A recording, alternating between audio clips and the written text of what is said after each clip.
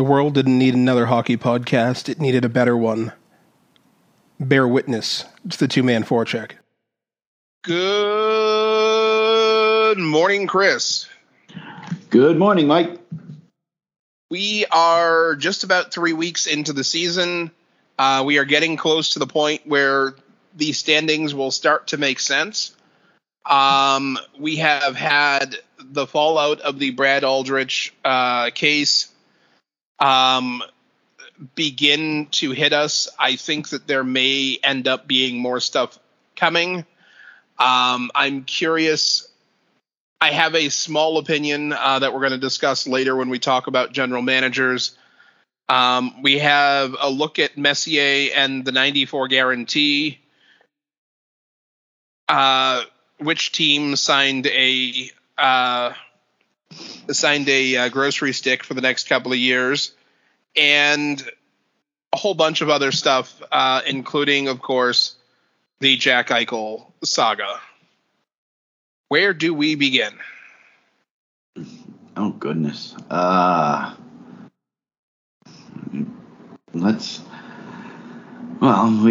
don't want to start with but we don't want to say Brad till the end either, because we want to end on a positive note. So we could start with the Eichel saga, since it might be finally ending. Okay. So according to the nice folks way up north, How far up north? Toronto. Oh, okay. Elliot Friedman has reported via Sportsnet that talks between the Sabres and Golden Knights have been heating up.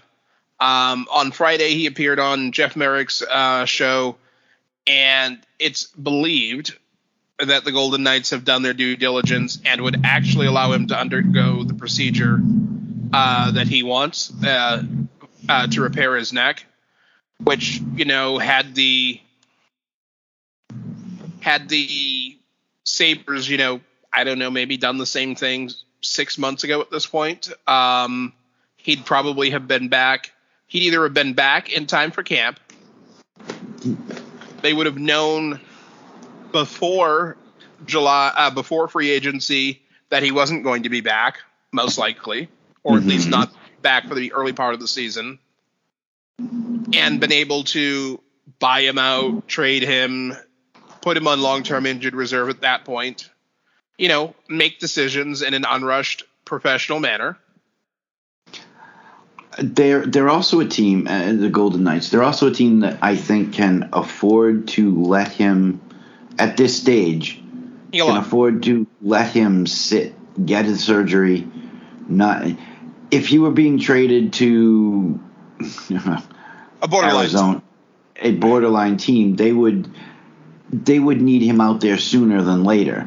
I think in this case, the Golden Knights have the luxury, with the talent that they do have on the ice, fast or not, it's still talented. It's still a talented roster. They're still a talented team, but you're 100% right. If it were, Vegas is in position to climb. They haven't had a great start. They haven't had a terrible start.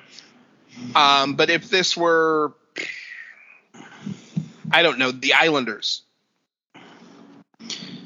they have had an okay start.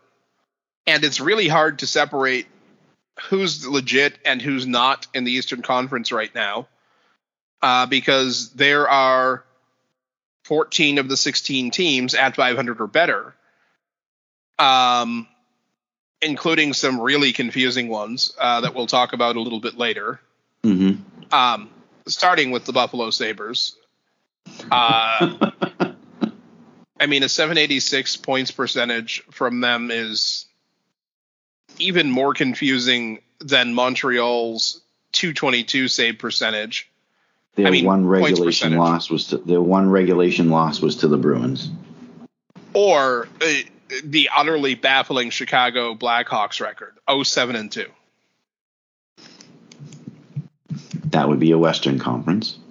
It is a Western Conference team, but again, they're playing mostly Western Conference teams And the they Western still Conference is have a squishy. I don't even know if squishy defines it anymore, but we can get into that later. We're digressing here. We never do that. No, we never do. But seriously, if he was going to someplace like Dallas or even a Seattle, they're teams that need to make they a would statement. need him. They would be trading for him, needing him as soon as they could. Or Yes. Or you were hoping for the Eichel that was already playing. You know, Anaheim, same deal, and Anaheim's actually mentioned as in this article as well. But yeah, I think that the Golden Knights have the capability to let him do what he needs to do. They already said they would allow him to get the surgery. They can allow him to rehab, and it's not going to be a huge loss for them to not have him on the ice.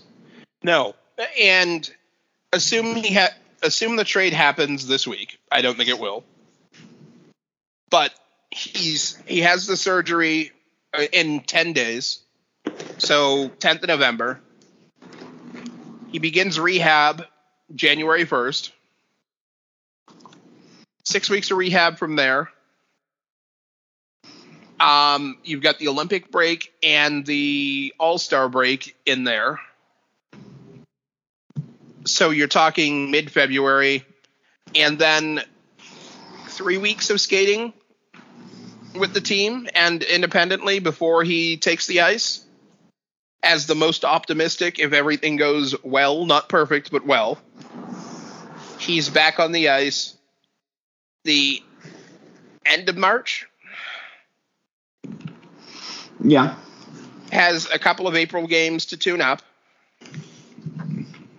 And then playoff time, and you've basically Kucherov'd yourself a young all-star. Yeah, in their defense, they're not actually pulling a Kucherov, but it's sort of. It's very well, yes. If you're bringing him back just in time for the playoffs, that part of it is the Kucherov part. The sitting him for the season, well, you kind of have to. The guy's having surgery on his neck. You need him to rehab properly, or else you're not going to be getting back a truly 100% healthy Eichel. As it is, anytime you have surgery on any part, it never fully gets back to quote unquote 100%. But as close as you're going to get, it's going to take him a while. So yeah, Kucheroving him is in terms of getting him just in time for the playoffs, yes, but in just letting him sit and wait, he's practicing with the team for a month prior to the playoffs, but he's not ready to come back yet. Yeah. Full practice, but he's not ready to come back yet. Yeah, okay, whatever. I mean, the interesting part about this at the bottom of the article, it mentions, and these were my questions. How is he going to fit as far as money is concerned? Because the Golden Knights, while they have talent, are also spending up to, if not over the cap. They've got Alex Tuch still on long-term IR. He would obviously be on Eichel would be on IR, LTIR. But when they come back, they've got to make room money-wise for these players, which means they're going to have to give somebody up who either they don't want to, such as it points out here, a Shea Theodore type, or they're going to have to try and convince somebody who doesn't want to go anywhere that they need to leave. Yeah. Such as a Jonathan Marchessault. And I mean, it does say swing a deal with a third-team party. We were talking pregame about, adding in extra layers, trying to get, Eichel to swing back to the Northeast. I don't see that happening. I think that kind of defeats the purpose of the whole deal itself. I think Vegas wants Jack. I mean, absolutely. Who wouldn't? A healthy Jack is. I don't see them bouncing him out of town. Now, using my proposed and largely theoretical timeline, if you got him back active on the roster on March 16th, yes, still have 20-plus games before the end of the regular season, that's a more than healthy tune-up. Like, he should be very close to midseason form if he's healthy. If he comes back with a quarter of the season still to go, that should be a good enough time to get him tuned up and ready to go in the playoffs. I mean, the first game back would be a test. It would be against the Florida Panthers at home. But the next game is the LA Kings. They're a team. Minnesota has not done what I would expect yet this year. And then Winnipeg, Nashville, and Chicago to finish out his first, week and a half back. That first 6 games. And then he's got a 3-day break before going to Seattle. That's a good landing spot if everything can be done and executed well. Okay. I mean, in this article, it does intimate that a better landing spot would be Anaheim. And again, my issue is the whole thing I just said with a team like Anaheim isn't going to. They're going to have to, but I don't think they are truly comfortable with having this $10 million shiny new toy sitting on the shelf. They need him now. They need to improve now. Yes, they need more than him, but here's the thing, though. September 1st, did anybody look at the Anaheim playoff team? Not if they were sane. No, I didn't. I certainly did not look at them and pick them. Wait, in fact, I'm pretty sure neither one of us picked Anaheim as a playoff team.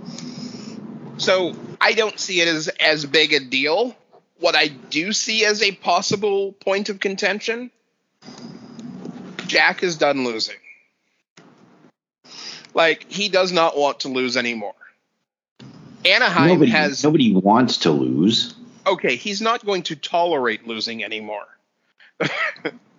And as a general manager or a theoretical general manager, as much as I don't think Jack Eichel has been a problem or the problem in Buffalo, I would have to worry a little bit about the fact that I know that I'm not contending anytime soon. Now, the West is squishy. Yeah, might have to change. We might have to change that term because it's worse than that. I think it's worse. It's sloppy. Slop is a good word. Okay, I can accept that. Maybe I think that with the addition of Eichel, that if they can tread water and be a 500 team, or somehow manage to be a 500 team, actually, if they can be a 500 team at the playoffs at this, or when the season ends at this, they are a playoff team, because you need to hold your nose when you look at the West standings at the moment. I think that they maybe believe, or I could be convinced that a decent number of general managers would believe, okay, if I get him back on the timeline I just talked about, and yes, there's going to be a slight difference in the number of games for Anaheim and Vegas, get him back with a quarter of the season to go, assume that he's playing well for 15 of those games, and he puts up, say, 10 goals and 12 assists in those last games, which I don't think is unreasonable given his talent level. Yeah. Maybe you make up 6-8 points and you jump from third in the wild card to third overall in the Pacific, because, again, Pacific, not a great division. There's not going to be a huge amount of space between first in the division and not in the playoffs. Right. If you think you can do that, particularly if you can swing another trade to bolster the organization, maybe you pull the trigger. Yeah. No. But either way, go ahead. No, I was just and the article plays right into my hands here, but I think that Buffalo is going to want the sun, at least two of the things stars. that Anaheim can't or shouldn't give up, and that is either Trevor Zegras and or Jamie Drysdale. And I see Buffalo wanting at least one of them. They have a lot of good young players on that squad. They just haven't been able to really put it together yet. I think I think Anaheim is getting there. They just haven't put it all together yet, if that makes sense. I think the one thing that this article tells me is clear, though, because there are two other teams that it mentions very, very briefly. This article tells me one thing. Buffalo is not trading him anywhere east. Yeah. Colorado, Calgary, Anaheim, Vegas. Buffalo is not trading him to anywhere where he's going to come back to bite Buffalo in the butt more than twice a season and maybe in the playoffs. Yeah, I really didn't expect them to at any point anyways. I mean, the locals will talk about Eichel in Boston all they want. Even when he came here and was doing those little on-ice practices after development camp. He was here 3 or 4 out of the 5 days. Yeah. And I think that got everybody a little bit excited that, maybe Jack's coming. No, because if you look at the people that were on the ice, it was there was somebody from Chicago. There was Zach Hyman was out there. Almost all of the guys who were there St. were Louis either Blues. UFAs who had ties to Boston, or Boston players, or Boston natives or Massachusetts natives. That's all it was, because Krug came back. I mean, Krug was out there on the. It was either, Studnicka was out there. It was either Bruins, former Bruins, Massachusetts born, or free agents. Yeah, there was no rhyme or reason to it. It was just a bunch of guys who decided to get together, keep in shape, put in the work. It had nothing to do with Eichel coming to Boston. As much as I would like to see him in a Bruins uniform, it's not going to happen. I really wanted PK Subban in a Bruins uniform. It didn't happen. Nor did I think it was going to, even when we drafted Malcolm. No. So maybe, just maybe, there will be an end to this to the Eichel saga before his career actually ends. That'd be nice for him and the league. Yeah, I mean, a lot of people are going to have to find a different topic to write about, and talk about on their shows. But I'm okay with that because I'm pretty much done. Like I am with our next story. Okay. Brad Aldrich, who, ladies and gentlemen, just picture 10 or 15 minutes of me saying the sort of things that one shouldn't say in great creativity, depth, and variety. Well, the kindest thing I can come up with is piece of filth, but, too kind. Yes, no, I'm aware of that, but I can't say anything else, and neither can you. The fallout from this has revealed that some people are just make stupid and poor decisions. Yes. And really should have known better. And that pretty much every member of the Chicago Blackhawks organization at the time who was a father had, during the time when Kyle Beach and the other person whose name I've forgotten on the staff, I believe it was an intern at the time, were sexually assaulted by Brad Aldrich, didn't make significant efforts to get the situation legally taken care of. Joel Quenneville, that man has lost a lot of respect. Yes, he's no longer the coach in Florida. He resigned 2 days ago, yeah. He resigned. I don't know how much of that was it's a bad look for the franchise. I don't know how much of that was it's a bad look for the league. I don't know how much of it was if you force the league to remove you, you're never going to be involved in any league activity ever again. I don't think he should be anyway. Oh, okay. That's a separate question. But yeah, he's out. Stan Bowman is out. Stan Bowman also gone and should be gone. Also gone from USA Hockey and should be gone. And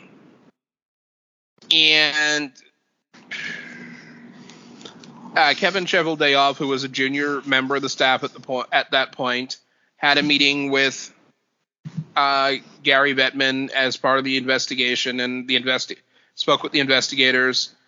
And he was apparently only involved in one meeting where this topic came up, and he was told by a senior member of the staff that, it was going to be taken care of. And that's why he's not facing league punishment. The thing about this, we're 3 weeks into the season. This 10-year-old story, 11 years old event, is getting all of the press, and not the 32nd team in the league.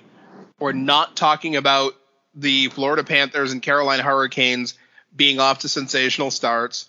We're getting celebrity magazines and even Forbes paying attention to the NHL for absolutely the worst reason. It's having bad things happen when humans are involved is probably inevitable. Bad people do bad things. And sometimes it's really hard to spot them. But when you do spot them and you don't do what it takes to get rid of them and prevent them from causing more harm, you are a part of the problem. And I do not feel bad for Joel Quenneville. I do not feel bad for Stan Bowman. Nope. And as part of his conversation with Kyle Beach, who in the lawsuit is John Doe, Gary Bettman is quoted as starting the conversation with, "Call me Gary." I'm sure Kyle Beach has other names he'd rather be calling Gary. Yes, not quite as sulfuric as the ones for Mr. Aldrich, but yeah, I don't believe for a minute that this is the first time league officials, people in the league offices, have actually heard this. I don't believe that when this lawsuit was filed, this was the first time anyone in the league front office heard this. Not for a second. No. And the one constant in that front office for the past, 30 years has been Gary Bettman. Yes. I do not believe for a second that he has never heard of this. Oh, I don't buy it at all. No, there's no way. Any location, whether it's on this plane or not, I don't buy that at all. He knew about this. This was not outside of his realm of understanding at all. And I don't like sounding like one of those guys. I don't blame rich people for being rich. I aspire to be rich. Yes. It's not the money that makes people do somewhat shady things to protect themselves. But nowhere, not in this case, and not in the case involving the Pittsburgh Penguins. I'm wondering if that had any indirect effect on moving this story along, because you and I both thought that this story was not getting any traction, not getting any play. It was getting swept under the rug, and then all of a sudden the Jared Skull issue came up, and suddenly the Brad Aldrich issue was moving. Yep. So here's the thing. What has come out of this has laid the blame on, well, it's a stretch to call them the working class of the NHL, certainly the most public figures. And my question is, how do owners not have in place a policy where any criminal behavior on the part of their staff, particularly something like this, is not a required report? Not, ownership or go through the legal or check what the league office is, but get your backside on the phone and call the police immediately. You're a grown-up. This is the right thing to do. So, yeah, this wasn't Aldrich's first rodeo. Was he not relieved of other duties for issues prior to going to the Blackhawks? And after.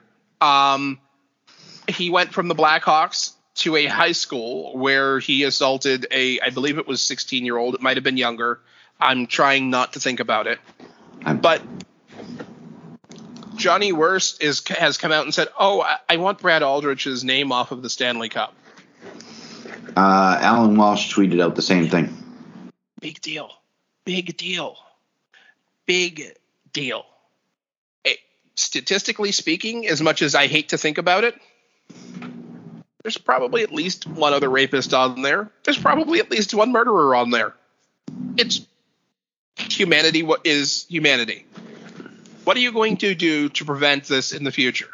How are you going to make it 3,000% clear to every member of the staff, from the youngest person selling concessions and the least mentally capable person cleaning the toilets, that this sort of behavior is never going to be tolerated as part of your organization, and that everyone needs to report this sort of behavior regardless of who it is?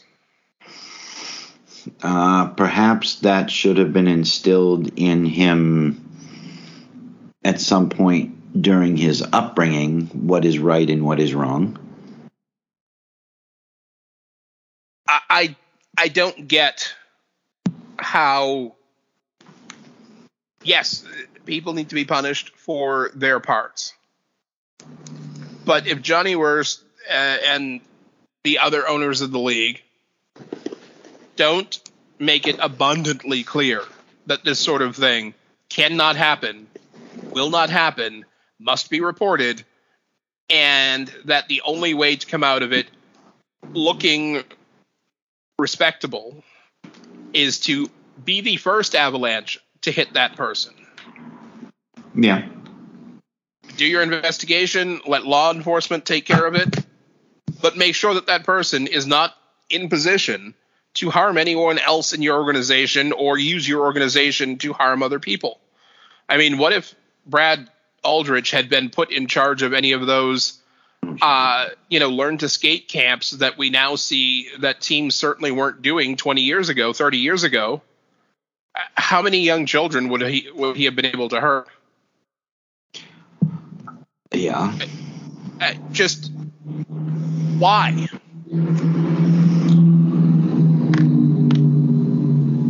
That's because due diligence was not done when he was hired. Nobody looked into why he was relieved of duties from prior, and he was allowed to be hired as video coach or whatever the heck, your video person, work in the AV department, whatever it was he did. They didn't do their due diligence. They hired this guy. He does it. It's reported to the team. They let him go.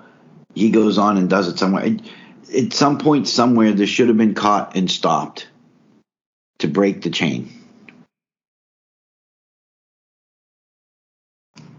And it wasn't. It wasn't, and my throwing things at the walls, as I would really like to at the moment, isn't going to change it. Robin Lehner, who in a lot of ways has become an emotional compass for the league, took to Twitter a couple of days ago and he tweeted that he wanted to thank Kyle Beach for coming forward. Talked about this being courage on the highest level, and the need to support people. Go ahead. No, I was just going to say it is courage on the highest level. I mean, he could have, Mr. Beach, Kyle, could have just left it as John Doe. He didn't have to come forward and put a name and a face to the story. They could have let it go as John Doe and just stayed in the shadows. But putting his name out there, putting himself out there, gives the story just that much more credibility. Mm-hmm. And it takes a lot of courage. It took, and I understand why it's Lehner coming out and thanking him. I mean, it took Lehner a lot of courage to come out and thank, and there they go. It took Lehner a lot of courage to come out and tell the NHL community and tell the world in general that he had a mental illness. So he understands what kind of courage it takes to come out and put yourself out there ahead of the story. So I'm not surprised at all that he's the one stepping forward and thanking Kyle for coming forward and telling him that we will be there to support him. It's not a surprise at all. It's not a surprise. I'm glad to see it happening, and I really hope that whatever has lingered for Kyle Beach this last decade gets a little bit more distant with the support that he's getting from Robin Lehner and others. As part of the fallout and as part of the Pittsburgh investigation, you mentioned that Stan Bowman was out as part of USA Hockey's Beijing team. It's expected that Bill Guerin, GM of the Minnesota Wild, will be stepping up to the GM's chair. He's been the assistant GM. He was cleared of any complicity in whatever happened in Pittsburgh. With the Jared Scald story, and I'm still kind of wishy-washy on that one too. I'm not sold on. I think that there's the whole situation really kind of stinks. Yes. I mean, I think part of the difference here, and it shouldn't necessarily be a part of it, is that in the case of Kyle Beach and the intern, who was at this point unnamed, both were members of the organization who should have had equal protection to their attacker. And as wrong as it is, in Pittsburgh, Jared Scald assaulted someone's wife. And yes, I think very, very highly of Mr. Scald as well. I think about 500 feet should be enough. Wow, okay. Yeah. 500. Got to be sure of these things. Okay.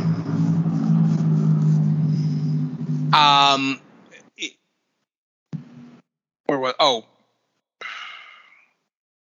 And that. So, go ahead. No, I was just going to say, so basically they're saying that he had nothing to. He had no knowledge, no nothing. I mean, how exactly does he get a clean report? Unfortunately, it's not clear from any of the articles that I've read. I mean, there's an article in The Athletic following the situation. The quote from Bill Daly, Deputy Commissioner of the NHL, based on what we know and the facts have been investigated multiple times already, this is not a Chicago situation. There is no indication that Bill Guerin, and in parentheses, or any other member of the Pittsburgh organization, at any time neglected his reporting duties or failed to follow up appropriately on the reported concerns. I am completely confident that when all is said and done, the U.S. Center for Safe Sport will conclude the same. So this isn't a case of Bill Guerin knowing and then failing to do anything like Stan Bowman or Joe Quenneville actively colluding to cover it up. I mean, in some places they would call that accessory after the fact, but I don't know that that's going to happen in this case or in the Aldrich case. No,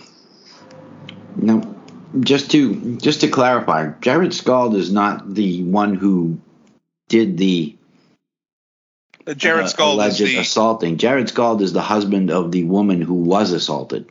The husband of the woman who was assaulted. It was Donatelli. Erin Scald is his wife. She was the one that was assaulted, and he came to the team and now suing the team and trying to get them to fess up. But Scald's lawsuit alleged the Penguins says that the team negligently retained a coach who sexually assaulted and harassed his wife, Erin Scald. They also alleged that Darren took part in Clark Donatelli, former player herself.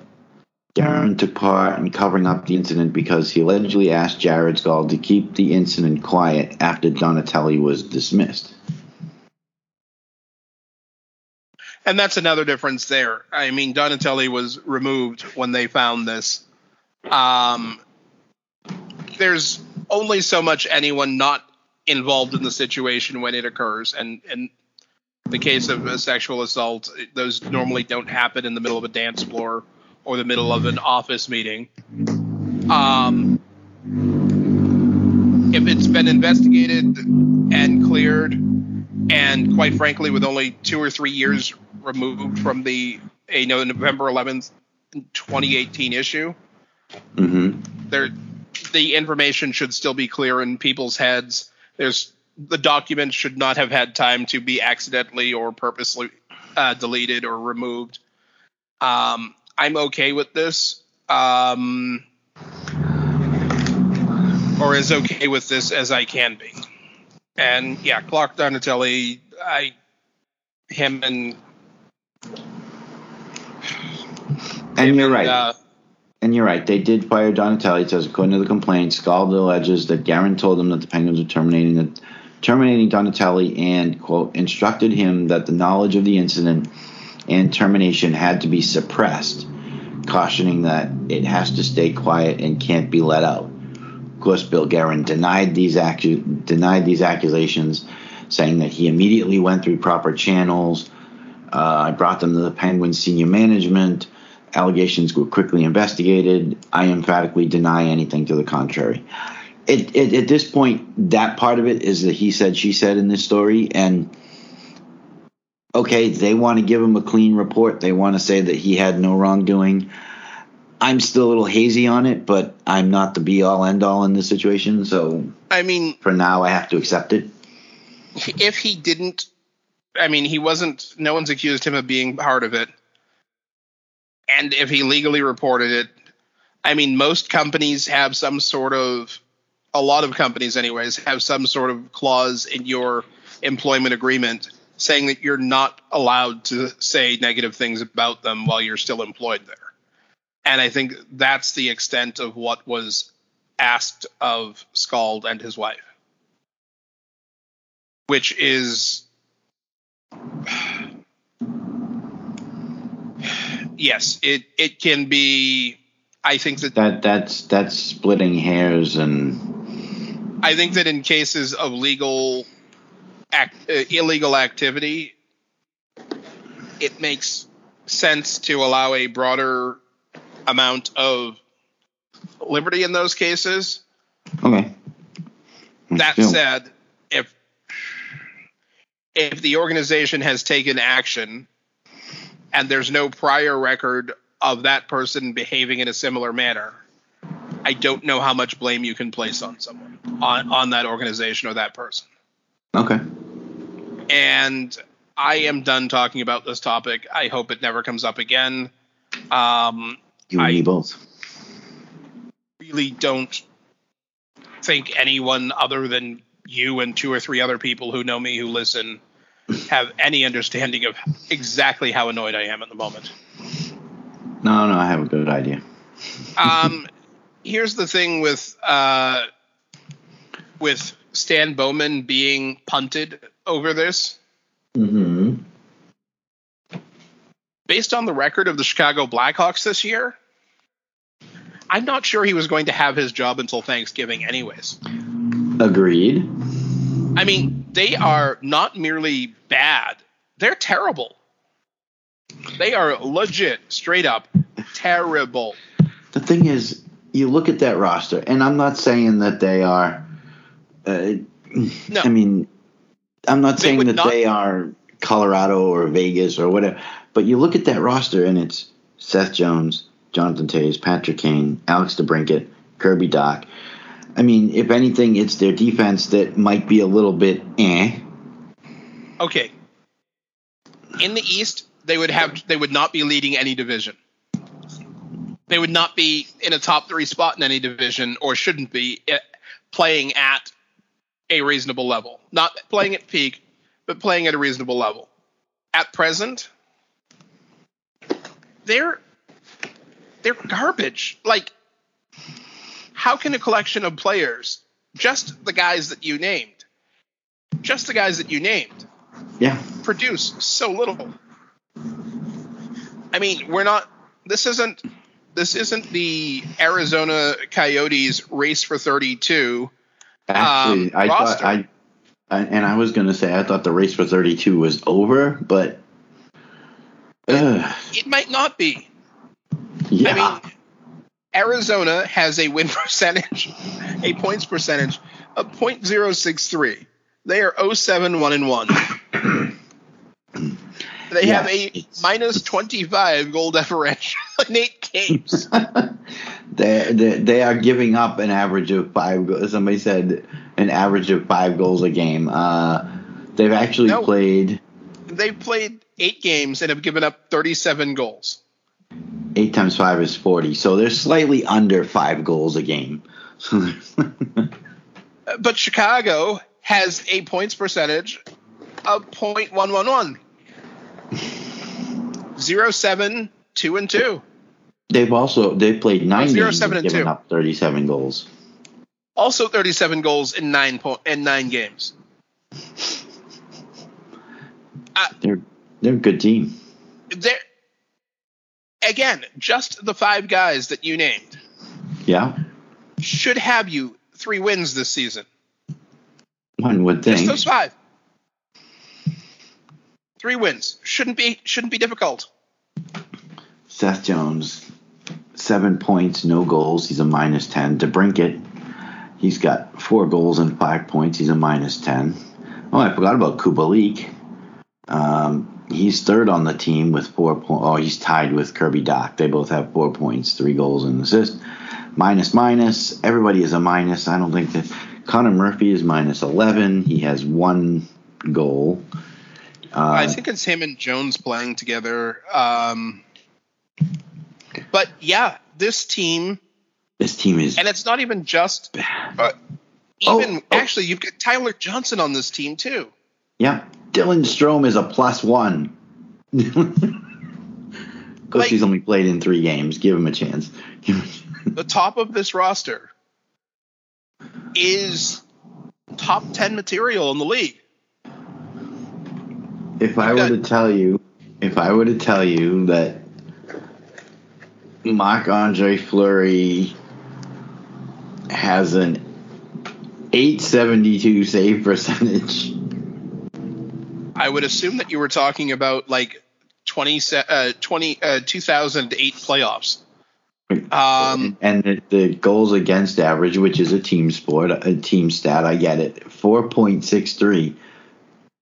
But even Kevin Lankinen, who was solid, who was reasonable last year, not great, but reasonable. Yeah, he's got a .882 and .356. So they're really not playing any better in front of him. But he's saving. He's made like, I don't know what, 2 more saves or something, 5 more saves. He's Kevin Lankinen this year has played 5 games, 4 starts. He's allowed 2 and 127 saves. Oh, 3 less. Yeah, no, that's just no. This is bad. Like, I mean, I don't understand how you have a team with this much good on it, good to great, in fact, and end up so bad. I mean, yes, every team needs time to settle in and gel when there's new players. We're seeing it in Boston. We're seeing it in a couple of other places.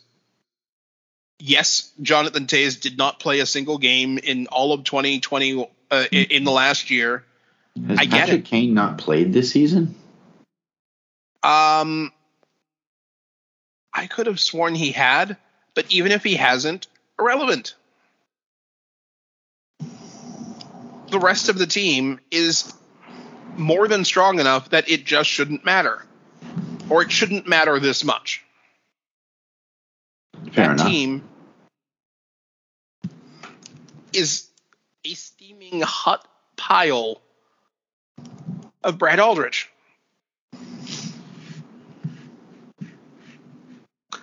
And it appears he is Patrick Kane is one of the players on the IR right now. Ah, okay. Along with Riley Stillman and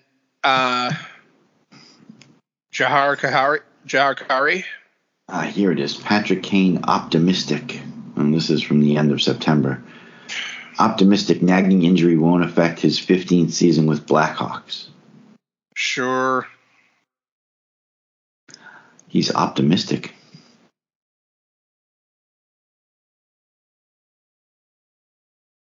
I don't know. I'm trying to see quickly if there's anything listed in here as to what's wrong with him, but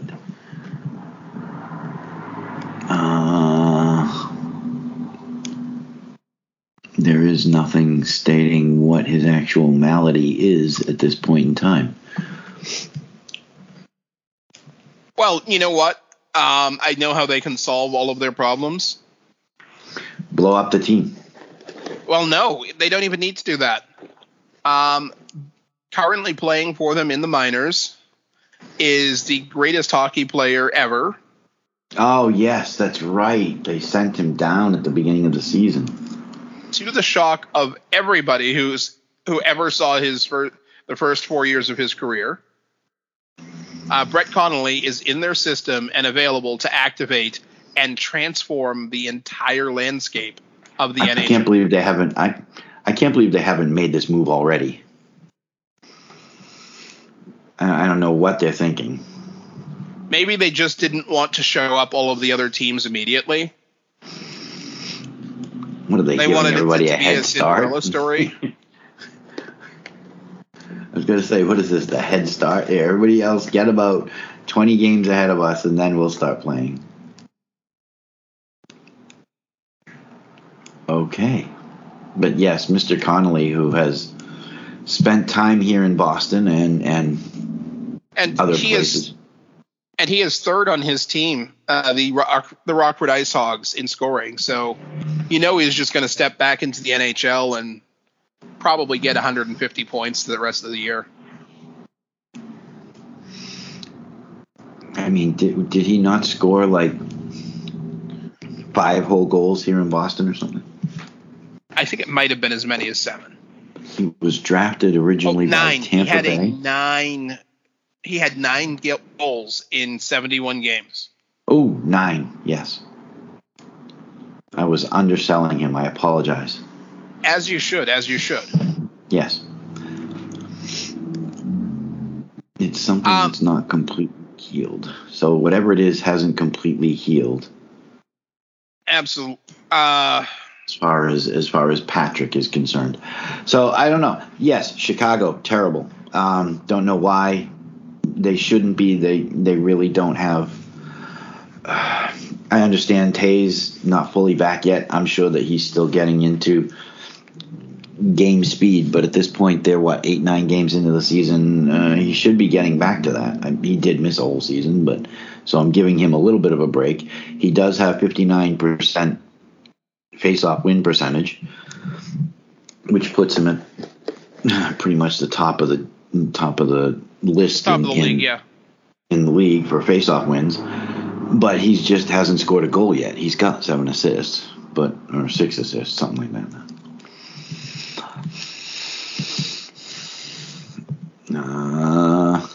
3 assists. My apologies. He's a -6. That's where I saw the 6.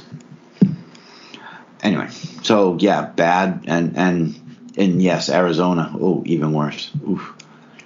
Brace for 32. You didn't think that they would be this bad this year? I mean, didn't think it was. You thought there was going to be competition for 32? No. The Blackhawks might be giving them a little bit of a run for 32. Come on now. The Blackhawks can sneeze and get more points in between now and the end of November than the Coyotes are likely to have by the end of February. Okay. Well, if we look at, let's see here. Number 1 points getter on the team with a total of 4 points. Actually, there's 3 of them. Clayton Keller, Phil Kessel, and Shane Gostisbehere. This team is bad. Legendary bad. Jacob Chikrin has played in 8 games. He has no points. He's a -14. He has 18 penalty minutes.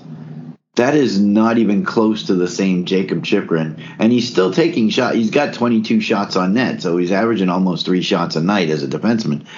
I mean, this is not the same Jacob Chikrin from last season. No. I think he's possibly miffed about the quality of the roster.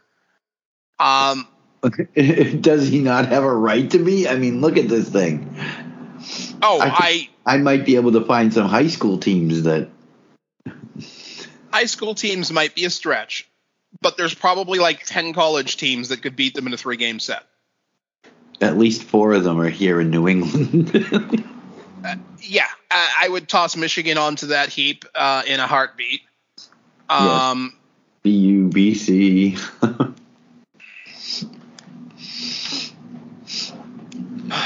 Let's go with the 4 probably put Beanpot Northeastern teams. in there too. That's what I was going to say. Let's go with the 4 Beanpot teams. Maybe not. Maybe. Yeah, that's Anton Strawman actually has 2 points, a goal and an assist.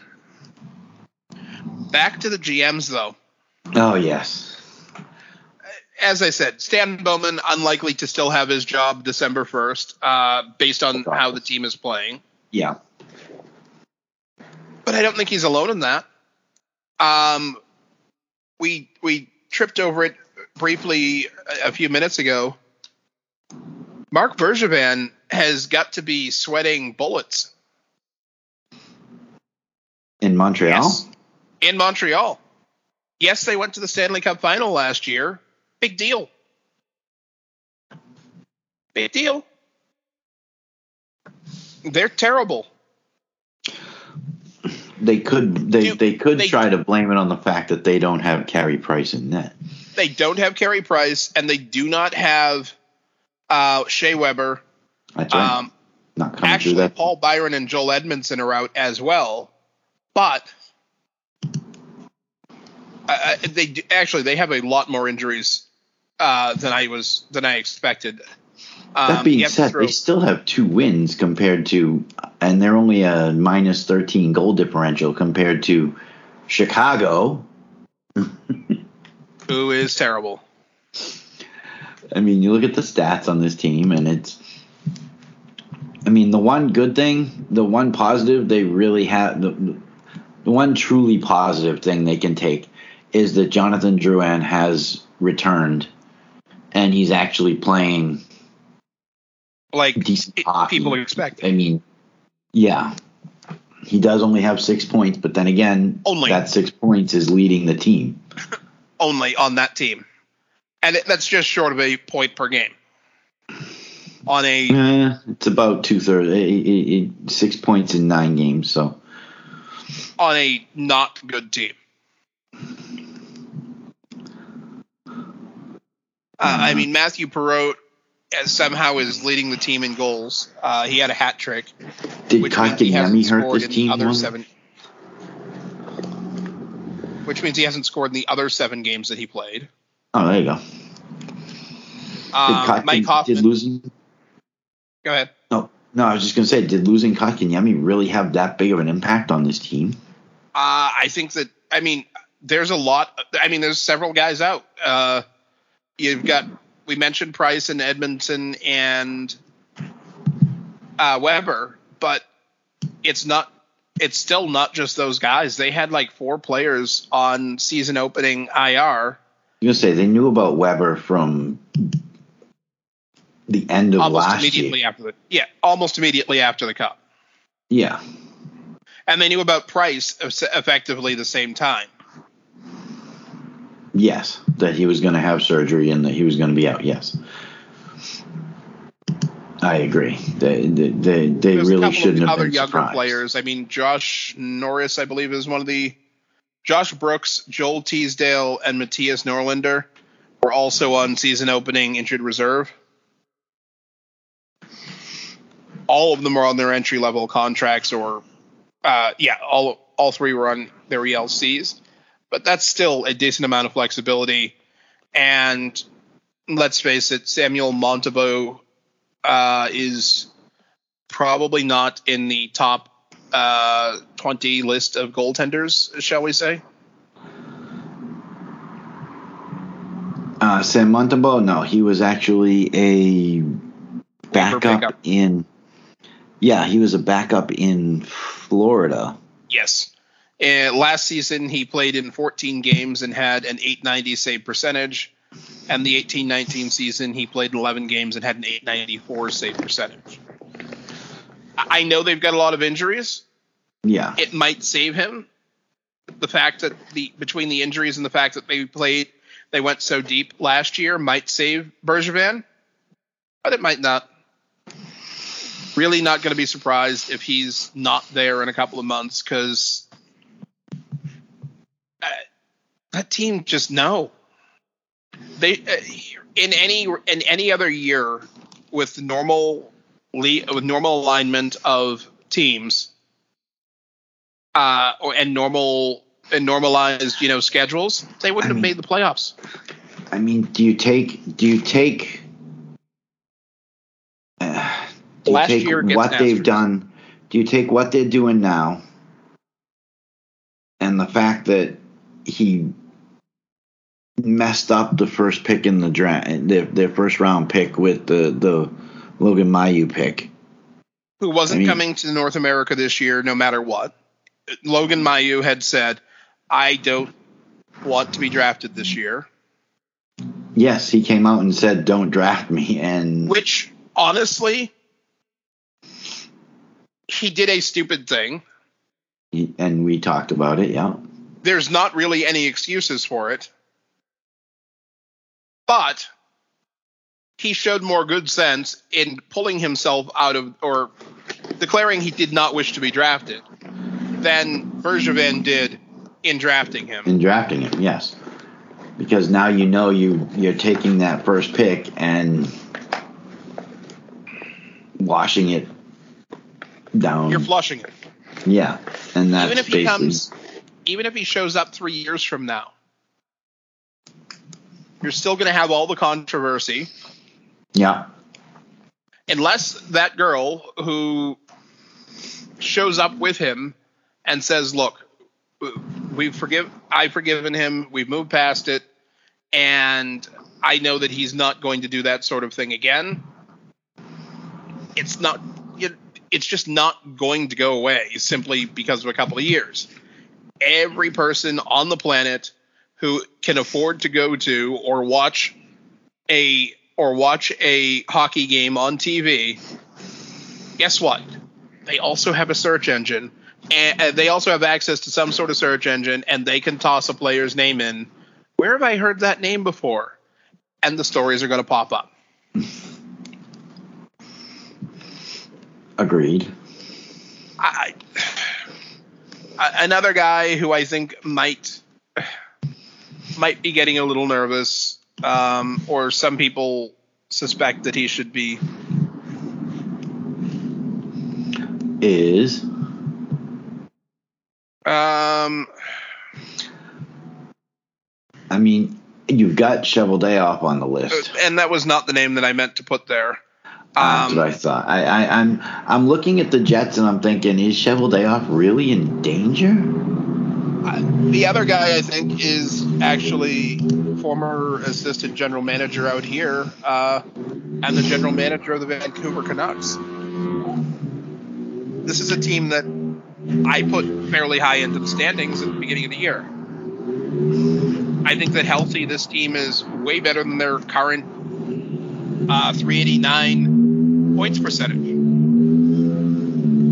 Am I saying that they should win the West and be contending for the President's Trophy? No. But with Elias Pettersson, Brock Besser, Bo Horvat, JT Miller, Tanner Pearson up front, Quinn Hughes, Oliver Ekman-Larsson on your back end. Yeah. And then the team of Demko and Halak in net. There's no reason at all that this team should be under 500. And if Jim Benning gets bounced, Travis Green's going with him, possibly first. And I don't know if I don't know that that's the right solution. No. I think that there's something that needs to be tweaked on the roster. I was in favor of finding a mature player, someone who is approaching mascot status maybe, because there's no one over 30 on this team. There's no influential player over 30. I mean, you've got Luke Shen, but he's really not what you would call a building block.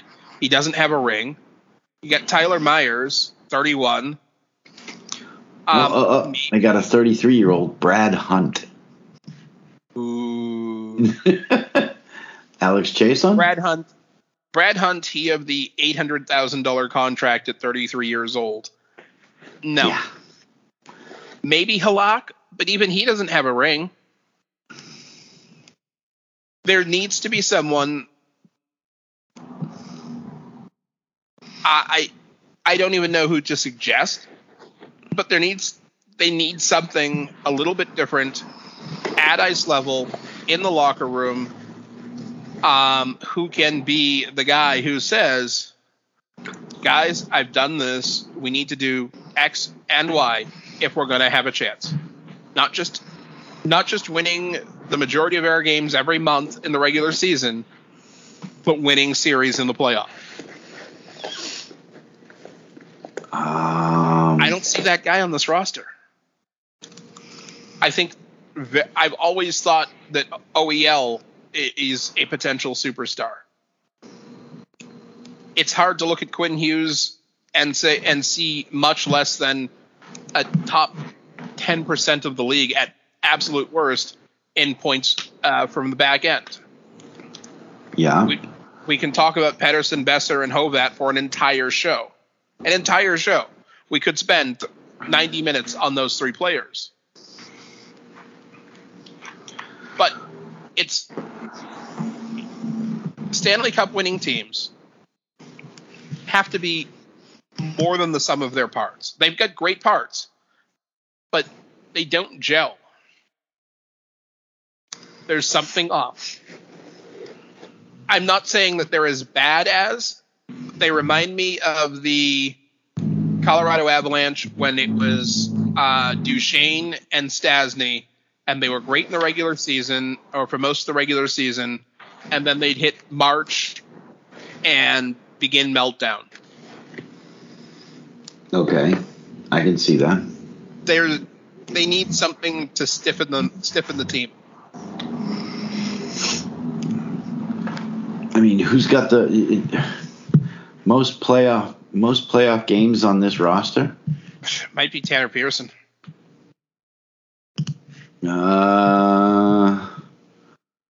Nope. I'm just looking at names and clicking now. I know, no. Most playoff games on this roster would have Might to be be. Luke Schenn, then. I mean, just by virtue of age. Well, it's not Pearson. He's only got 51. It's not Ekman Larson. It's not. No, I don't think he's played Luke more than Schenn. 10. Luke Schenn only has 31. You know who's got the most playoff games on this roster? Yarrow Halak. JT Miller, 78 playoff games. But correct me if I'm wrong, but I don't believe he has a cup either. No, he's gone deep with the Lightning once. 17 playoff games back in 17-18. That was actually the year he was traded at the deadline from the Rangers to the Lightning. Yeah. Year before that, he went 12 games with the Rangers. First year with the Canucks, which was 19-20. 17 playoff games. Oh, that was the summer league. The pretend-offs, yeah. The summer league. 17 playoff games. He had 18 points. Yeah, he's got 78 playoff games in his career. I mean, but yes, again, you're right. No cups. You can't. He's not somebody you can say this is what it took to win this ring. You're absolutely right. But he's the closest they have to it on the current roster. Maybe a Halak because he's been to the finals. Was he here when we went to the finals? Yes, he was. He's been to the finals, and I think Miller might have been on that team, the Rangers team that went to the finals in 16. Was that the 16-17 run? 16-17. Yeah, Alain Vigneault was coach that year. Yes. He lasted like 2 years. We can stop the conversation. Yeah. Alain Vigneault. We can stop now. Can we really, though? It's Alain Vigneault. We can stop now. 16-17. He went 12 playoff games. That was his last full season with the Rangers. 12 playoff games. He had a whopping 3 assists and 21 penalty minutes. Speaking of highly ineffective, we're going to stay in Canada and move to another team that's got a lot of blue. Oh, okay. And is good at making their fans blue. Sometimes from screaming and sometimes just in general. Stats Center tweeted last night a list of the 9 players with the most game-winning goals in team history, a history that stretches back to 1917. And the remarkable thing about this team is that it is exactly what I've been saying about this team for years. Since Matthews and Marner and Nylander and a couple of other guys were rookies. Yeah. This is the Pyrite age of the Toronto Maple Leafs. It looks really shiny, but it produces absolutely no value. This wouldn't happen to be that stuff called fool's gold now, would it?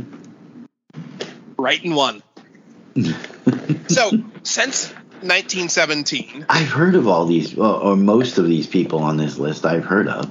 Here's the list of guys with the most game-winning goals before age 25.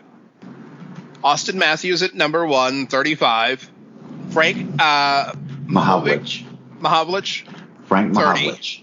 Yep. Charlie Conacher, 24. Busher Jackson, 24. Ron Ellis, 24. Rick Vaive. Yep. 22. Mitch Marner, 20. Ted Kennedy, probably not the Massachusetts one. No. Also 20. And then another 20 for William Nylander. So a third of the list for a 105-year-old franchise is currently on the roster. And tell me, how many times have these guys who have been in the league for 5-6 years at this point been deep in the playoffs? And by deep, I mean second round? Threatening to win a second round series. Not winning a second round series, threatening to win a second round series. So just you're asking, I guess the same question I'm asking is, with all of this goal scoring might on the team, and by the way, those 3 players that are on that list take up like 24% of their cap or something? Not quite, but it's pretty high.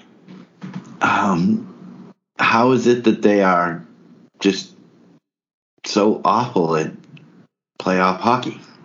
We don't need to ask the question anymore. We've seen the answer.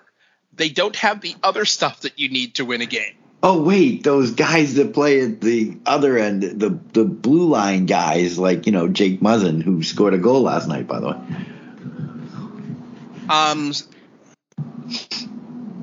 But so Austin Matthews, 14. Oh, actually, you're right.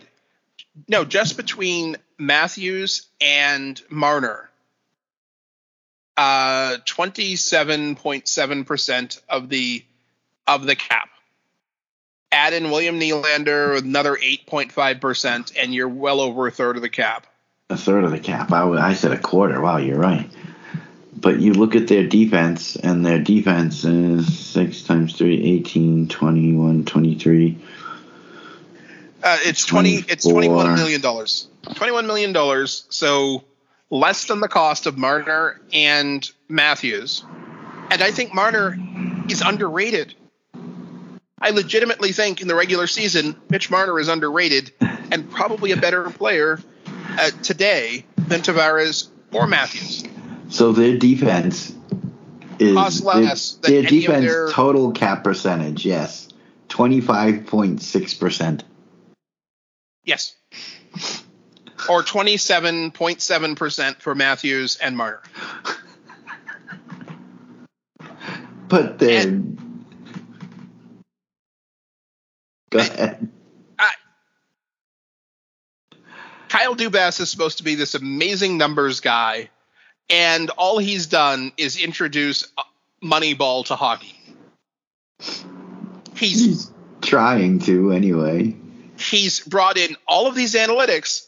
He's brought in and some of it is very good at telling you how good a player is if you can't see them on the ice. But he's ignoring the fact that it's not just about how you score. It's about time of possession. It's about where you're possessing the puck. It's about quality of shots. It's about shot suppression. It's about protecting the weak angles for your goaltenders. Mm-hmm. Not allowing third and fourth follow-ups. And I look at their defense. Let me rephrase.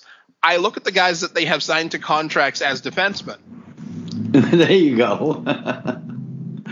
It's a good thing you said let me rephrase, because I was getting confused. And then I look at the guys standing behind the defensemen, because Peter Mrazek at best unproven. Michael Hutchinson has not managed to be healthy and consistent in the NHL. The fact that they have to carry 3 goaltenders anyway. And then you've got Jack Campbell, who unproven. Is going to get abused. Unproven. Just like that. I mean, Jack Campbell turned in a .934 save percentage in the last postseason that they played. And they still couldn't win a round. Yep. There have been very recent goaltenders who won Stanley Cups who were 10 points below that. Yep. But had useful defense. And the reason that their save percentage was lower is because they were facing less shots. I mean, how do you and this is for Jack Campbell because I have to ask, how do you in 7 playoff games have a 1.81 goals against and a .934 save percentage and you are not going anywhere? Because it's not his fault. No, because the mop bucket that he is riding in, it kind of stinks. The water's a little bit cold, and it's really not cleaning anything. Not his fault. Yes. So Toronto, 3 out of 9. It boggles the mind. I don't get it at all. Yes, I don't either. Just like I don't get how Danton Heinen has scored 4 goals for the Penguins in 8 or 9 games. One, Crosby and Malkin have been out for a lot of that. 2, okay. He's not expected to be Patrice Bergeron 2.0 or 3.0 or 17.0, whichever it is, as they were here. I've said before, this Danton Heinen is probably a more offensively gifted version of P.J. Axelson. And quite frankly, P.J. Axelson could, if you grabbed him out of a time machine from his second year in the league and dropped him into the league right now, he would still be playing at Warriors third line on 29.5 teams. So, if I were to ask you who is the leading scorer for the Pittsburgh Penguins at the moment, your guess would be? I would say not Danton Heinen, but possibly Danton Heinen. Well, your first instinct would be incorrect. Your second instinct would. With 4 goals and 6 points, he is the current leader on the team, second being Evan Rodriguez. He is leading the team in points. As much as I love Danton Heinen. As much as I love Danton Heinen. He wasn't going to succeed here.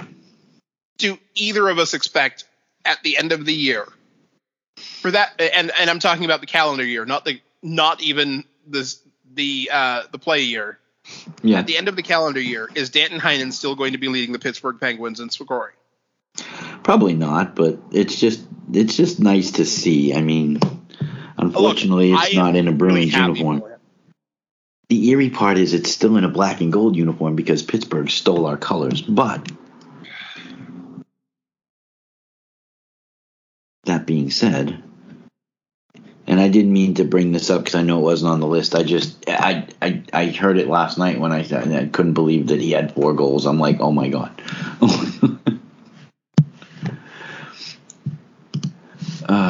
Surprise, surprise, surprise. You saw something. You saw the article the other night. I saw this through the last couple of games played. Yeah. Brad Marchand says he's not at his best yet. Yeah. Even though he is leading the team in points, if I'm not mistaken, and if you watch him on the ice, and that's the thing, it is if you watch him on the ice, he looks like he's flying all over the place, and the passes that he makes, and this, that. Okay. I'm not surprised by this because he got uncharacteristically beat to a couple of pucks in a couple of games, and it surprised me. Yes, he's his own toughest critic too. I mean, oh, absolutely. I mean, he's over a point per game on a team that has not performed well yet this season, and he's saying that he's not playing at 100%, and I believe him because I just haven't seen him look like the best player on the ice at any point. And he can do that on a regular basis. yes. I'm looking forward to him doing that a few times this year.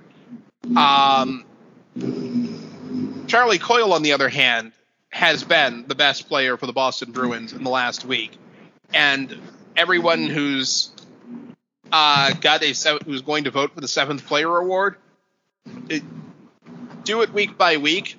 Charlie Coyle should be at the top of your list so far this season.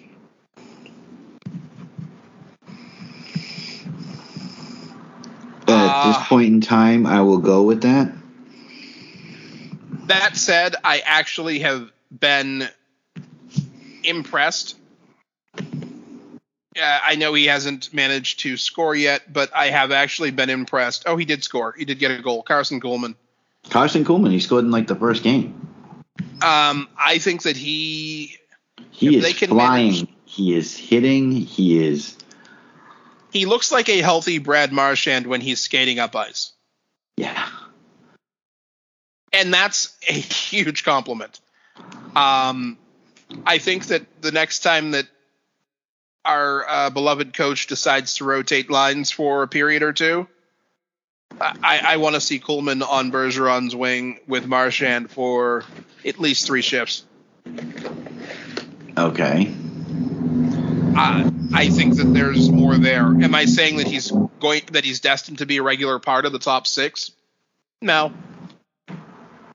But I think that this is a guy who you can build into that third line winger, who's got that speed and the ability to play a 200-foot game. Well, they've got him down on the 4th with Frederic and Nosek. And that line is doing good things. They're getting the puck up ice on a regular basis, and they're getting the goalie to smother the puck so that you can put one of the top lines out there, which is a good percentage of the function of a 4th line. By the way, Nosek is flying all over the place. I mean, yeah, that whole line is moving. He has looked very good. Nosek has. I know Howell has been physical and he's doing his thing, but I think Nosek needs to be pointed out on this team. And I know he started out with Brad, and what I've seen of him, the pass that he made last night that scored the goal by the Hall of Famer. Ridiculous pass. The guy sees the ice like very few others. There's a very select few that see the ice in that way. And he happens to play with one of the other guys who sees the ice in that way, and that's Patrice Bergeron, obviously. But if he really believes he's not playing at his best, then the rest of the league should be terrified, scared, or terrified, yes. Because when he does play his best, he is not going to be in any way easy to stop. No. And if the other 2 guys on the line are anywhere near their best at the same time, it's lights out for. I mean, you might as well save your best line in your checking line to put against someone else. Put them against Hall's line, because they're going to get torched whoever they are. Are we at all surprised by what Taylor Hall is doing? I mean, it was funny when I watched the Buffalo game and they were booing Taylor Hall, and it's like, you realize it's not his fault, people, right? You realize it's not his. Look, Taylor Hall, 0.71 points per game this season, with a brand new center who's not known for his offense. I'll take it. 2 goals, 3 assists, one of those goals on the power play Would I like more points? Obviously. You want great players to play great every night, but the math doesn't work on that. I don't have a problem with Taylor Hall. In fact, I question the sanity of anyone who's looking at him and saying he's not trying hard enough, because he's come back and done all of the things in every segment of the ice. And he's got a 15.4 shooting percentage this season. Mm-hmm. If the only thing you can maybe complain is that maybe he should shoot more. Has he ever been a high percentage? He's never been a super shooter, like super high percentage. I mean, back in Edmonton, his highest career shots per season, 286 in the 15-16 season.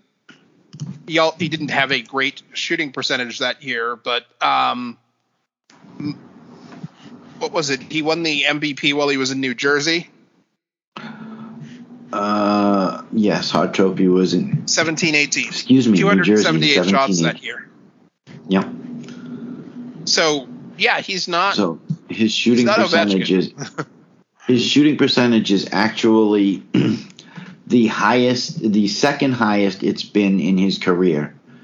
The highest being the 16 games he played with Boston last season, when he had a 16.7% shooting percentage. But the years before it's all single digits: 7.4, 8.1, 5.5, 6.9. I mean, the last time he had double digits was the All-Star year. He was a 14. So I don't think that he's not the problem. No. I tweeted this during the game last night. Go ahead. No, I was going to say he's not the problem. But I also don't think the goaltender is necessarily the problem either. I don't blame either goaltender at this point. The biggest issue that I've seen is the team can't find each other, and it can't anticipate where the others are going to be on the ice, which is leading to all sorts of turnovers. I might have hinted about this while I was tweeting the names of various defensemen linked to the Bruins 2 or 3 games ago. But various defensemen, okay. Their blue line doesn't have a legitimate offensive threat. Period. No. If you look at it, I mean, people think McAvoy. And they're wrong. Well, yes. But he's a Hall of Famer, so you can't say that. Yes, I can. And I did. And I'll say it again as needed. There you go. I mean, right now he's got 3 points in 7 games. Of course, one of those points has come on the power play. Oh, wait, that would be the goal scored last night. He's only got 10 shots in 7 games. Wow, that's barely a shot per game. That's 1.2 maybe. Yeah, 1. I mean, if you want to look at offensive, 23 minutes a night, that's not spectacular. If you want to look at offensive defensemen, I just mentioned one a little while ago, Jacob Chychrun, averaging almost 3 shots a night. So if he's only averaging 1 shot a night, he's not as offensive as everybody would like to think he is. Sorry, no. He may be the most offensive that we have on the blue line. That's Woodward's got 9. Riley's got 10. Connor Clifton has 5. Carlo, actually, you want to go with quote unquote offensive and just base it on shots. Carlo's got 14 shots on net. He hasn't scored, but he's averaging 2 shots a game. So for the people who think that I'm being ridiculous, you're being ridiculous about not saying that Charlie McAvoy isn't a offensive threat. Since Charlie McAvoy came into the league, yes, among defensemen, total points, He's 34th. 34th. Really? 34th. Isn't that pretty good, though? 456 defensemen have played in that time. It's definitely not terrible. He's ahead of a couple of guys who I think, given equal opportunity, would be ahead of him. I think Cam Fowler, who has played about the same number of games and has 13 less points, with Bergeron and Marchand and Jake DeBrusk and others to pass to, probably has a few more points in that time. So I want to only because. Josh, go ahead. No. Finish your thought there. No. I'm done. Oh, Charlie McAvoy was compared to a particular defenseman in the NHL, and that he was going to be the next of this guy. And aside from the fact that, the guy they're trying to compare him to is much older than him, he's now currently 31 years old. And has been on a terrible non-playoff team for the last 5 years. Yeah. Well, yeah, I think he's won a Norris Trophy back in 15-16. They won They won a couple of Stanley Cups, but we're talking like 7 years ago. Yep. So he's supposed to be this guy, but he's averaging 4 minutes less a night over the. His shooting percentage for Drew Doughty is 16.7. For Charlie, it is 10. That's this year. I will say that this year Charlie is averaging 23, just under 24 minutes, and Drew is, after many years of averaging over 26 minutes a night, is actually only averaging 22 and a half and is currently out hurt. But Charlie's never going to be averaging 29 minutes a night like Drew did back in 14-15, or 26 minutes a night like he did last season, or 26 minutes a night the year before, or 26 minutes a night the year before, or just under 27. Yeah, no. Sorry. Charlie is not the next Drew Doughty. And he doesn't have the shooting percentage. He doesn't even come close to the average time on ice. Shots per game, not nearly. No. Not nearly the same. And then Drew Doughty, again, has played on a bad team the last several years, but is still 20-plus places higher on points from the back end. And if you're going to stand there and try and convince me that you think Charlie McAvoy is better defensively than Drew Doughty, child, we need to talk. We need to talk about what you're doing when you're watching your hockey that makes you think these fantastic things. Yes, fantastic things. Imaginative things. Yeah. Fantastic imaginative. Okay. Speaking of fantastic and imaginative and somewhat unbelievable. Okay. Let's set our Wayback Machine for 1994. Oh, I remember that year. Mark Messier is interviewed recently about the guarantee for Game 6. And this, more than anything, illustrates the way that the world has changed just in the lifetime both of Mark Messier and since this guarantee.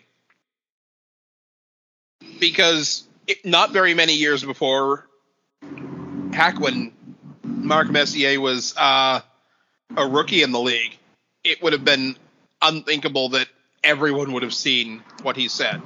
But he forgot that millions of other folks would see his guarantee. Forgot in the process of making it in 1994. 1994, for those of you not alive at the point, dial-up internet was so slow that you could legitimately go make a entire pot of coffee, starting with grinding the coffee and boiling the water and allowing it to steep, and the time it would take to send a picture of the cover of the book that he's releasing to your friend, because it would take that long to upload. So in this interview, he basically explains how and why he made this guarantee. Correct. Oh, okay. This is with Matt Weiss.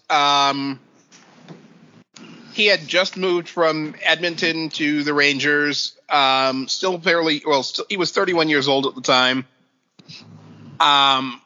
Which, and he had gone from living in Edmonton, which is still comparatively a cow town, to New York, which is, 6 or 7 times the population. Yes, hockey is everything in Edmonton and has been for a very long time. But 94 season guarantee, the article talks about Babe Ruth calling a shot and Joe Namath calling a shot. And Messier goes on to go ahead. No, I was just going to say, what is it about New York and getting people to with overinflated egos to start predicting what they're going to do? Yes, Babe Ruth called his shot, hit his home run. Joe Namath guaranteed a Super Bowl win, and they won. What is it about New York that makes these people think that they can make these guarantees? I think it's the air quality. No, okay. Just asking. Because then he guarantees victory in Game 6 of the Eastern Conference Finals. Which, he goes on to say in the interview, we had a lot of success against New Jersey all season long, and if anyone remembers, we beat them all 6 games that we played in the regular season. Regular season versus playoffs, there's a gap. Yeah, that's kind of... I'm not quite sure if there's a direct correlation there. Yes, you've beaten the team, but the playoffs bring out a little bit something extra in most players, most teams. And he gives credit to New Jersey. He talks about how good their defense was becoming, how good Brodeur was becoming, and he talks about Larry Robinson as a coach. I'm not sure if I'm actually going to pick up this book because I don't read a lot of memoirs or autobiographies. Fair enough. Same way, I'm not sure if I'll go out and pick up Sean Thornton's Fighting My Way to the Top, which is due out early or late this month. But I just thought that was a fascinating look into the history of the interaction between media and players and how it reverberates across time. And he does sort of answer the question. It says, my inspiration to say that, the quote about guarantee, was basically just to let the players know that I really did believe that we could beat New Jersey. We were this close to making it to the Stanley Cup final. It's not finals. All right, somebody needs to. But we had to push harder and dig deeper. We had to look ourselves in the eyes and ask the tough question that every team has to answer to win a Stanley Cup. We had to ask ourselves if this was all we had and that was the end of the line for us, or could we push harder and dig deeper? We weren't finished, and we were able to sneak out a couple of moments to take back momentum and ultimately go to the Stanley Cup final. So, and the whole thing with the Devils ended up going on and doing their own thing because they had Brodeur, they had Scott Stevens, they had, the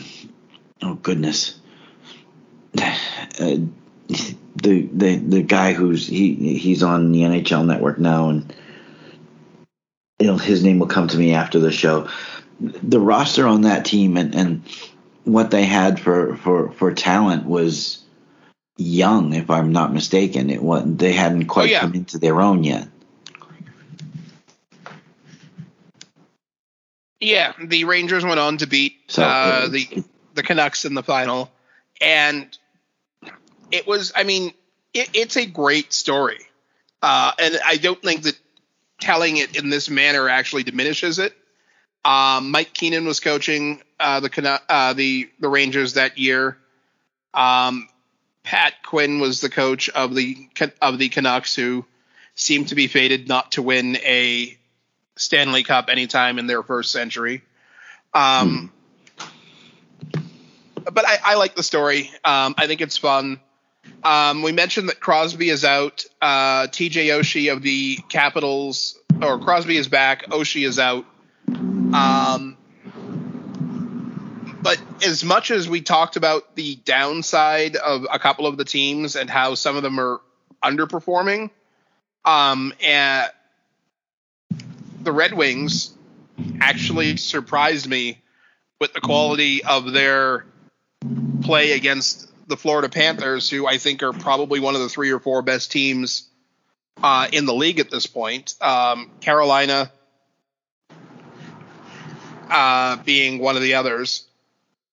Watching, yes.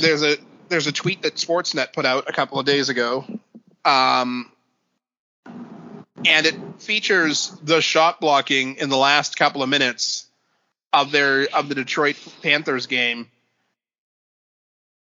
It's literally shot block, shot block, shot block, shot block, and they're already down. Even as scrappy as they are, they're not winning.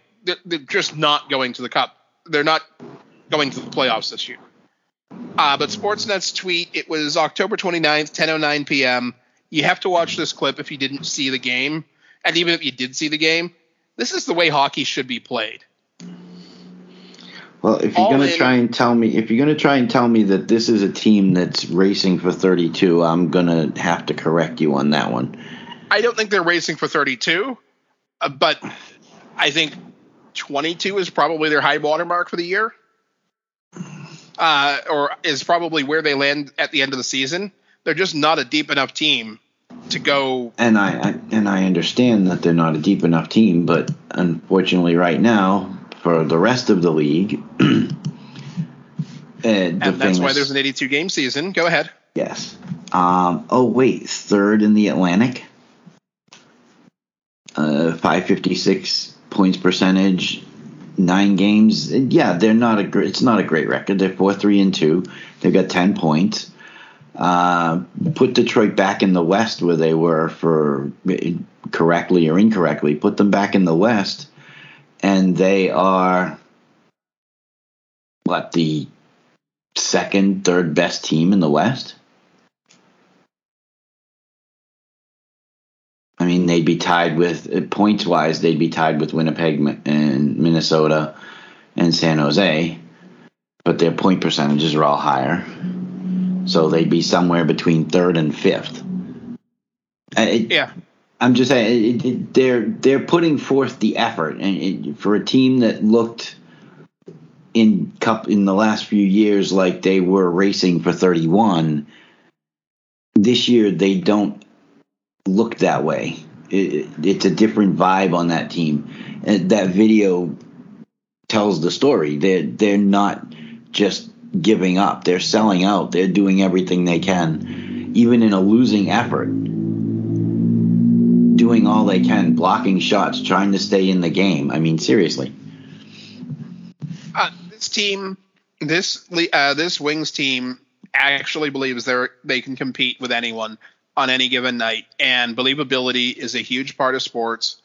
I hope for the medium-term future of the team that they don't manage to play themselves into a position where their draft picks lose noticeable value. Because I think going outside that top 10 for the draft is going to ding them more than they want to. Really? We haven't seen what slots are lottery slots. Top 10, top 15, top 13. Top 10. Top 10. Usually you have number 1, number 2, and then there's 3 through 5, and then you got anywhere from 4 through 7 or 5 through 11, where you're getting the best players in most drafts. And then there's a significant tail off the rest of the first round, and then it becomes very different for the rest of the draft. I think that if they finish if they finish 23rd in the league this year, that may be the best thing that can happen to them long term, because they have a chance to jump up in the lottery. They have a chance to, they have all of their own picks this year and some extras. And I think we've got pretty much everything we wanted to talk about this week. We've covered quite a bit of ground this week. Yes, we have. Without a doubt. I think we should call it a day, say enjoy the hockey, and let everybody go home and enjoy their Halloween. Absolutely. Have a happy Halloween. Whether you're lounging on the couch with the candy, you're not motivated enough to pass out, or whether you're going to a party or trick-or-treating or trunk-or-treating or whatever you're doing, have fun. I'll probably be watching a theoretically scary movie. Take care.